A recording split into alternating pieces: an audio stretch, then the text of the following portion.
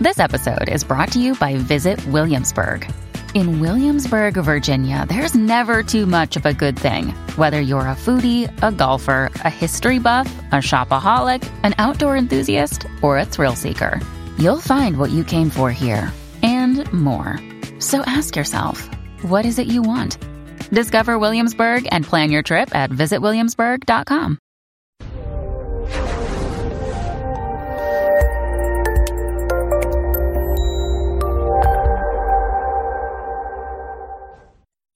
This episode was pre-recorded as part of a live continuing education webinar. On-demand CEUs are still available for this presentation through All CEUs. Register at allceus.com/counselor toolbox. Welcome, everybody, to Happiness Isn't Brain Surgery, Behavior Modification Basics Part 3. In the last two segments, we really talked about conditioned and unconditioned stimuli and reinforcement and punishment and all those basic terms. Now we're going to start looking at how do you put it all together in order to help a client. I mean, obviously, we know that when we're working with clients to increase their motivation, we want to make whatever behavior they're working toward or whatever behavior they're trying to learn more rewarding or more reinforcing than the alternative. So we talked about that in terms of using the decisional balance exercise in section 2 of this particular series. But now we're going to move on to two really useful concepts, and I'm going to hit them on a very basic level today. So you can understand them. If you want to learn more about shaping and chaining, obviously there's a lot that you can read on it, but in an hour, I wanted to just try to make it as useful as possible. So we're going to continue to explore the usefulness of behavior modification. It's not for everybody. However, everything we do, every choice we make is really behavior modification, whether you want to call it that or not, whether you want to get into analyzing it like that or not. We're trying to increase the rewards. We're trying to do something that makes us happier. So our first new term is shaping. We're rewarding what we call successive approximations of the target behavior, and that's a lot of gobbledygook to mean we're going to reward baby steps. We don't want to give attention to or reward non-target behavior. Sometimes negative attention is better than no attention at all. So if there's a behavior that occurs that is not the one that you want, you don't want to reward it. And then you solidify gains. So once you get them making that baby step, you reward that for a little while until you're sure that's going to occur 100% of the time. And then you say, okay, we're going to make it a little bit more difficult now. So an example would be for my dog, Brewster. Brewster, bless his heart, he is a boxer, and he's just so excited to see me every time I walk in the door. And I could just be like coming out of the bathroom. It's not like I have to be gone for a long time, but he's a little high-strung. So the first thing I wanted him to do was not jump. And so when I would walk in, I would wait for him to not jump before I would give him praise. And sometimes I had to turn around in a few circles so he couldn't get paws on me. And he would figure out that he was not going to get my attention until he didn't jump. And, you know, at that point, sitting was not even a concept. His little brain was still shut off, and I mean, his butt was just wagging back and forth. We got to the point where I could walk in and he wouldn't jump. And I was like, okay, that's good. Now, when I walk in, not only do I want you to not jump, but before you get my attention, before I pat him on the head and ask him how his day was, I know he can't respond, but, you know, he's my baby. He has to sit. So I walk in the door. He doesn't jump. I give him the sit command. And when he sits, and only when he sits, does he get the feedback that he finds rewarding. Eventually, I hope to get to the point where I don't have to give him that command. I can walk in, set my purse down on the foyer table, and he will sit and wait for me to acknowledge him. We're not there yet. But it's a slow process. It's not something that happens overnight. Other examples of shaping would be for people who want to run a marathon and they've never worked out before. The first thing they're going to do is get to the point where they can walk a mile without being in pain. And once they can regularly walk a mile and it's not exhausting, it's not painful, then they're going to maybe walk 2 miles, or maybe they'll jog for 1 minute and then walk for 2 minutes.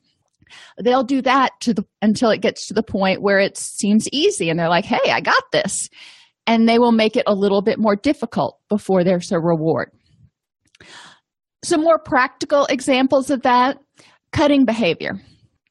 If we have a client who comes in and is involved in some sort of self-injurious behavior, the first thing that we can do, and we don't want them causing tissue damage. We don't want them hurting themselves to that degree. So the first thing that I talk with my clients about is, maybe hold an ice cube, because that is not pleasant. If you hold an ice cube in both hands for long enough, you will have to really focus on controlling your reaction to that pain, which is really what the cutting behavior is about. It's not, in most cases, it's not as much about a suicide attempt.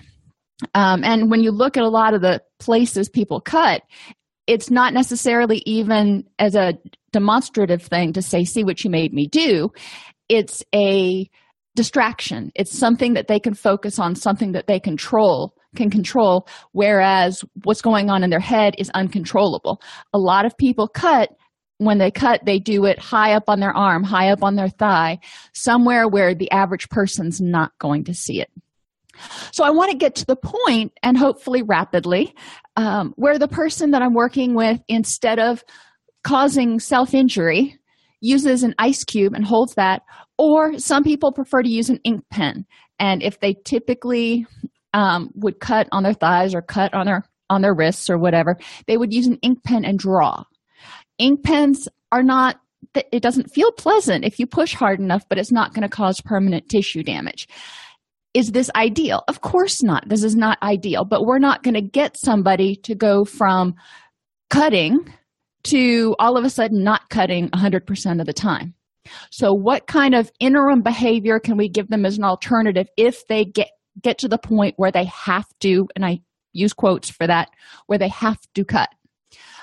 So the ice cube and the ink pen, this is a way of, they still feel a little bit of pain, they still have some control, until that they can tolerate, or until that emotion passes, until they get to the point where they've sort of ridden the wave. Then we want to move on and say, okay, once you get that under control and you're not having to cut anymore, let's see if we can up the ante and choose a different self-soothing behavior instead of something that's quite so destructive. Let's look at what this holding the ice cube or using the ink pen does for you. And what are some other behaviors or other things you could do? We're also going to be looking at vulnerabilities and other things. But in terms of shaping, what you're doing is progressively moving them closer to whatever you want them to ultimately do. Stress eating. Target behavior, the first time or the first step might be, instead of gorging on a pint of Haagen-Dazs, put some fruit, which is still sweet, on a plate, so you're not just walking around eating and shoving any fruit into your face, and do a mindfulness exercise. Now, at first, the mindfulness exercise might follow eating the fruit, but right kind of in the same area, ideally we get to the point where the person is getting some fruit, putting it on a plate, and doing a mindfulness exercise. If they don't like doing the mindfulness exercise because, they have to stop and be aware and be present with their feelings, which is kind of overwhelming for some people, I pair it together. Remember, we talked about the Premack principle, pairing something that you like or something that's helpful with something that you don't really want to do. Doing it at the same time makes it a little bit more tolerable. So once they get to the point where they're doing that with regularity, instead of coming in and just putting down their briefcase and grazing for the rest of the night, they come in, put the fruit on the plate, do a mindfulness exercise, figure out where they are, and then they can make decisions. Then we want to move on to, instead of eating, why don't you get a drink of some sort? Not an alcoholic one. I'm not saying, get that kind of a drink. Get a soda, get some water, get something that you like to drink. Most people are not going to come in and go, "Ooh, yeah, I can't wait to drink ice water." Some people will, but whatever it is that they choose to drink that is somewhat rewarding, and again, preferably not alcoholic, preferably not caffeinated, but I'm not going to split hairs there. And do their mindfulness exercise. What's the difference here? Now we're not having that sugar rush. If we take away the fruit, then you're not going to have the sugar rush that you normally get when you start stress eating high carbohydrate foods. You're still doing that hand to mouth thing. So that behavior is still there, and the person is potentially getting hydrated.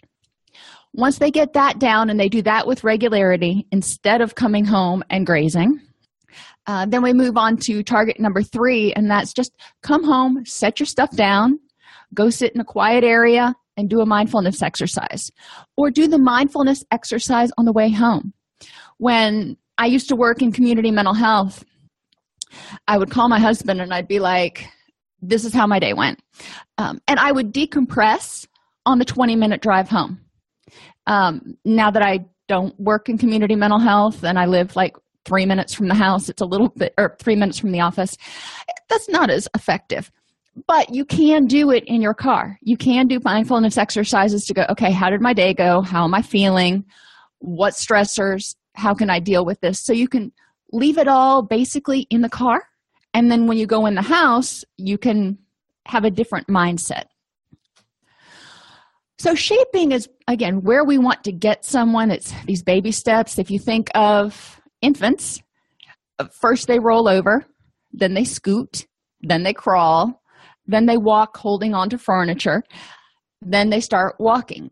And each one of those in the child's mind provides some sort of reward or reinforcement. Mainly they can get to stuff that they couldn't get to before.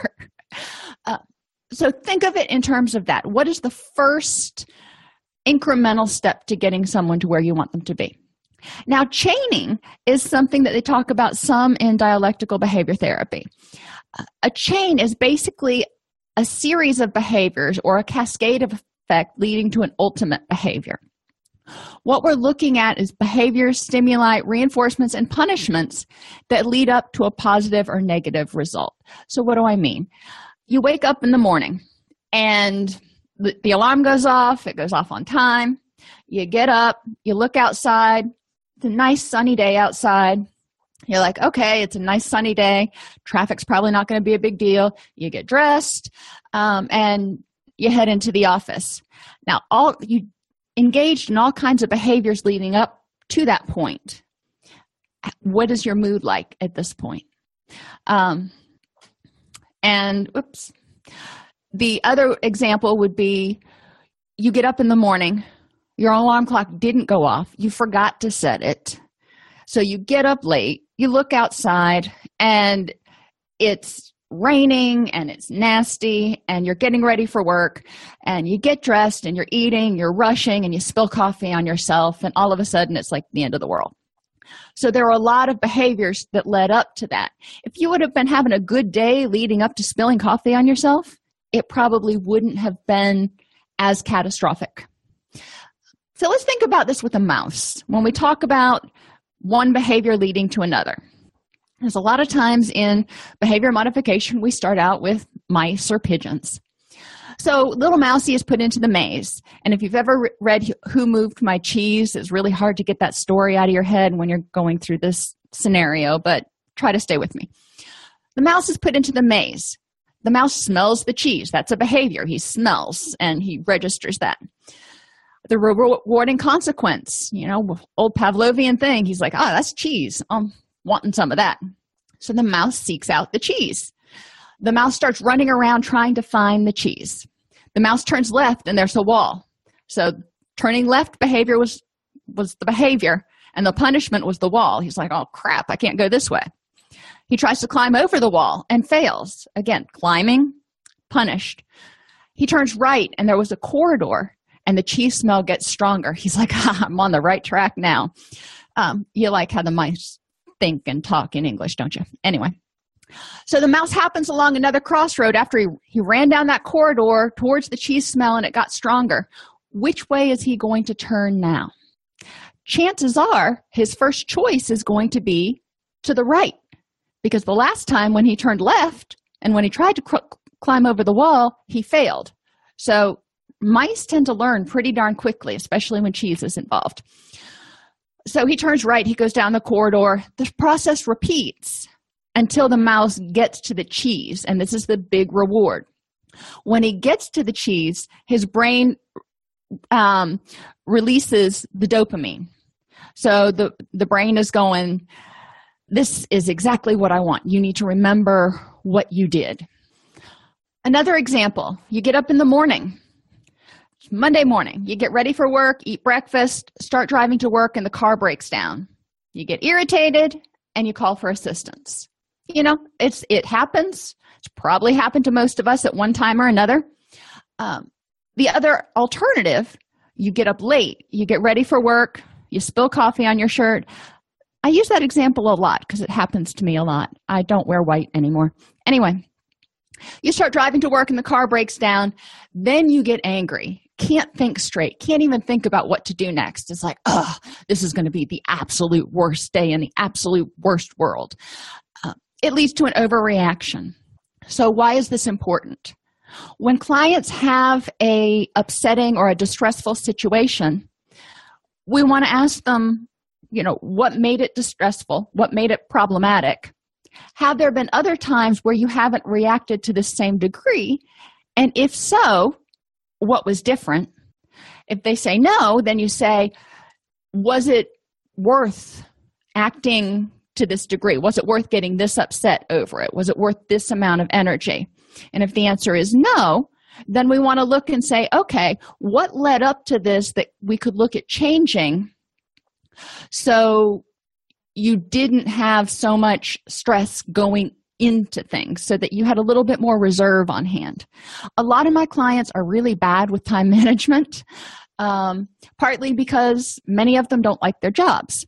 Those are two stressors that are facing people as soon as they get up in the morning. So if they don't like their jobs, they're not motivated to get out of bed, they may hit that snooze button 3, 4, 17 times. Then they're pressed for time getting to work. They're going to be late. They're running a little bit behind or just on time, and then they get behind a slow driver. They can't get around them. And all of these little things start building up because way back in that chain, they didn't get up on time. So as therapists, we can say, well, how can we relieve some of that stress? The two most obvious things, obviously, are to get up on time. So we want to look at why they're not getting up on time. And part of it could be not going to sleep at a reasonable hour. Part of it could be poor sleep habits. And part of it could be, guess what, not liking that job. So then we want to look at the job. What positive things are you getting out of it right now? How can we make this job more rewarding? And at the same time, maybe this isn't the job that you're going to be at forever. So what can you do to provide some light at the end of the tunnel?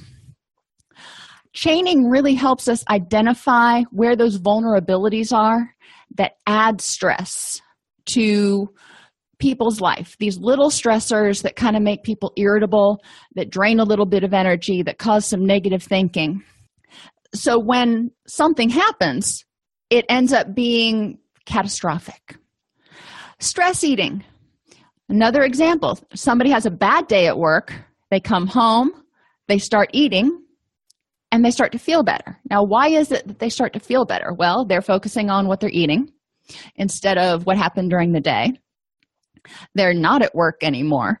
And when you eat, your body releases certain rewarding chemicals, your serotonin, your dopamine, and you start to relax a little bit. There could also be other things going on in the environment that are helping the person to relax. So there's a lot going on there, but what we want to look at is example 2A. Were there days that you came home that you didn't stress eat? You came home and did something else. So you have a good day at work. You come home, change clothes, and you feel better. No eating involved. So the obvious in this particular scenario, the person had a good day versus a bad day. So then we want to talk about what makes a good day versus a bad day, evaluate the cognitions and go, okay, a bad day at work was still a day at work. So you're still getting the bills paid. You're still doing what you have to do. Let's look at what made it a bad day. We also want to ask them if there were certain times that they've had a bad day at work, that they came home and they didn't start stress eating. Maybe they came home and their roommate was there and they started automatically talking to their roommate about what happened and venting and just kind of getting it out there. So they didn't feel the need to eat. Or maybe they went to the gym right after work and got out some of that stress. And when they came home, they took a shower because they were gross. And by that point, they weren't wanting to stress eat as much. So we want to look at what changes in that chain of events that leads to either the positive or the negative outcome. Panic attacks. If somebody didn't sleep well and they get up and they drink 2 cups of coffee and they get stuck in traffic driving to work, and that caffeine kicks in all of a sudden and the heart rate goes up. It may not be a lot, but a little bit. And then the person registers, ooh, my heart rate went up for no reason. That must mean I've got a panic attack coming on. They start focusing on all their physiological symptoms. They get freaked out that they might be getting ready to have a panic attack, inadvertently causing their own panic attack. The other alternative, they didn't sleep well. They got up, they drank 2 cups of decaf coffee. And the same thing happens, but they didn't have a panic attack because there wasn't a cue to the body that there was something to be concerned about. Remember, our brain and our body are really smart and really dumb at the same time. The really smart part is the part that says we want to survive and I'm going to find workarounds and I'm going to try to protect you. The really dumb part is the part that reacts to certain stressors or certain stimuli and says this could be a crisis. And then we have to use our higher order thinking to go, no, this is just the caffeine kicking in. Or, this is just me focusing on things that are getting me upset or whatever the case may be. Higher order thinking is really useful. So when a client is trying to change a behavior, what we want to do is analyze the exceptions. We want to ask them, in the past, when you've had this outcome, or when you've had this experience, what was different when you didn't get upset? What was different when you didn't engage in the behavior that you don't want to do? So then we're identifying their strengths, we're identifying exceptions, and we can start highlighting those. We can also, again, look at when it does happen, what's going on, and how can we minimize those vulnerabilities. Highlight exceptions, minimize vulnerabilities. The behavior chains can also help identify antecedents and triggers and vulnerabilities. If someone knows that they tend to be more reactive when they haven't had a good night's sleep, or if they're on cold medication, or, we all have our own little idiosyncrasies that we just know that today would be a good day for people to give us a wide berth. If they're aware of that, then they can act in a certain way to protect themselves, to reserve their energy, maybe not start volunteering for extra committee meetings and what have you. We can also look in the environment. If we look at just the basic chain of events and we're like, I don't know why this was so stressful today when a week ago it wasn't as stressful. We also want to start looking at triggers in the environment. What else was going on? What else was present? Why was it this particular time? Was there something different environmentally, socially? Did the person start having negative cognitions about something? People who have PTSD, who have issues with flashbacks, may be able to identify certain things that happen or certain things they do or certain conditions that make them more vulnerable to flashbacks. So they can avoid those while enhancing other things. A friend of mine is a 20-some-odd year military veteran, and he's got PTSD to beat the band.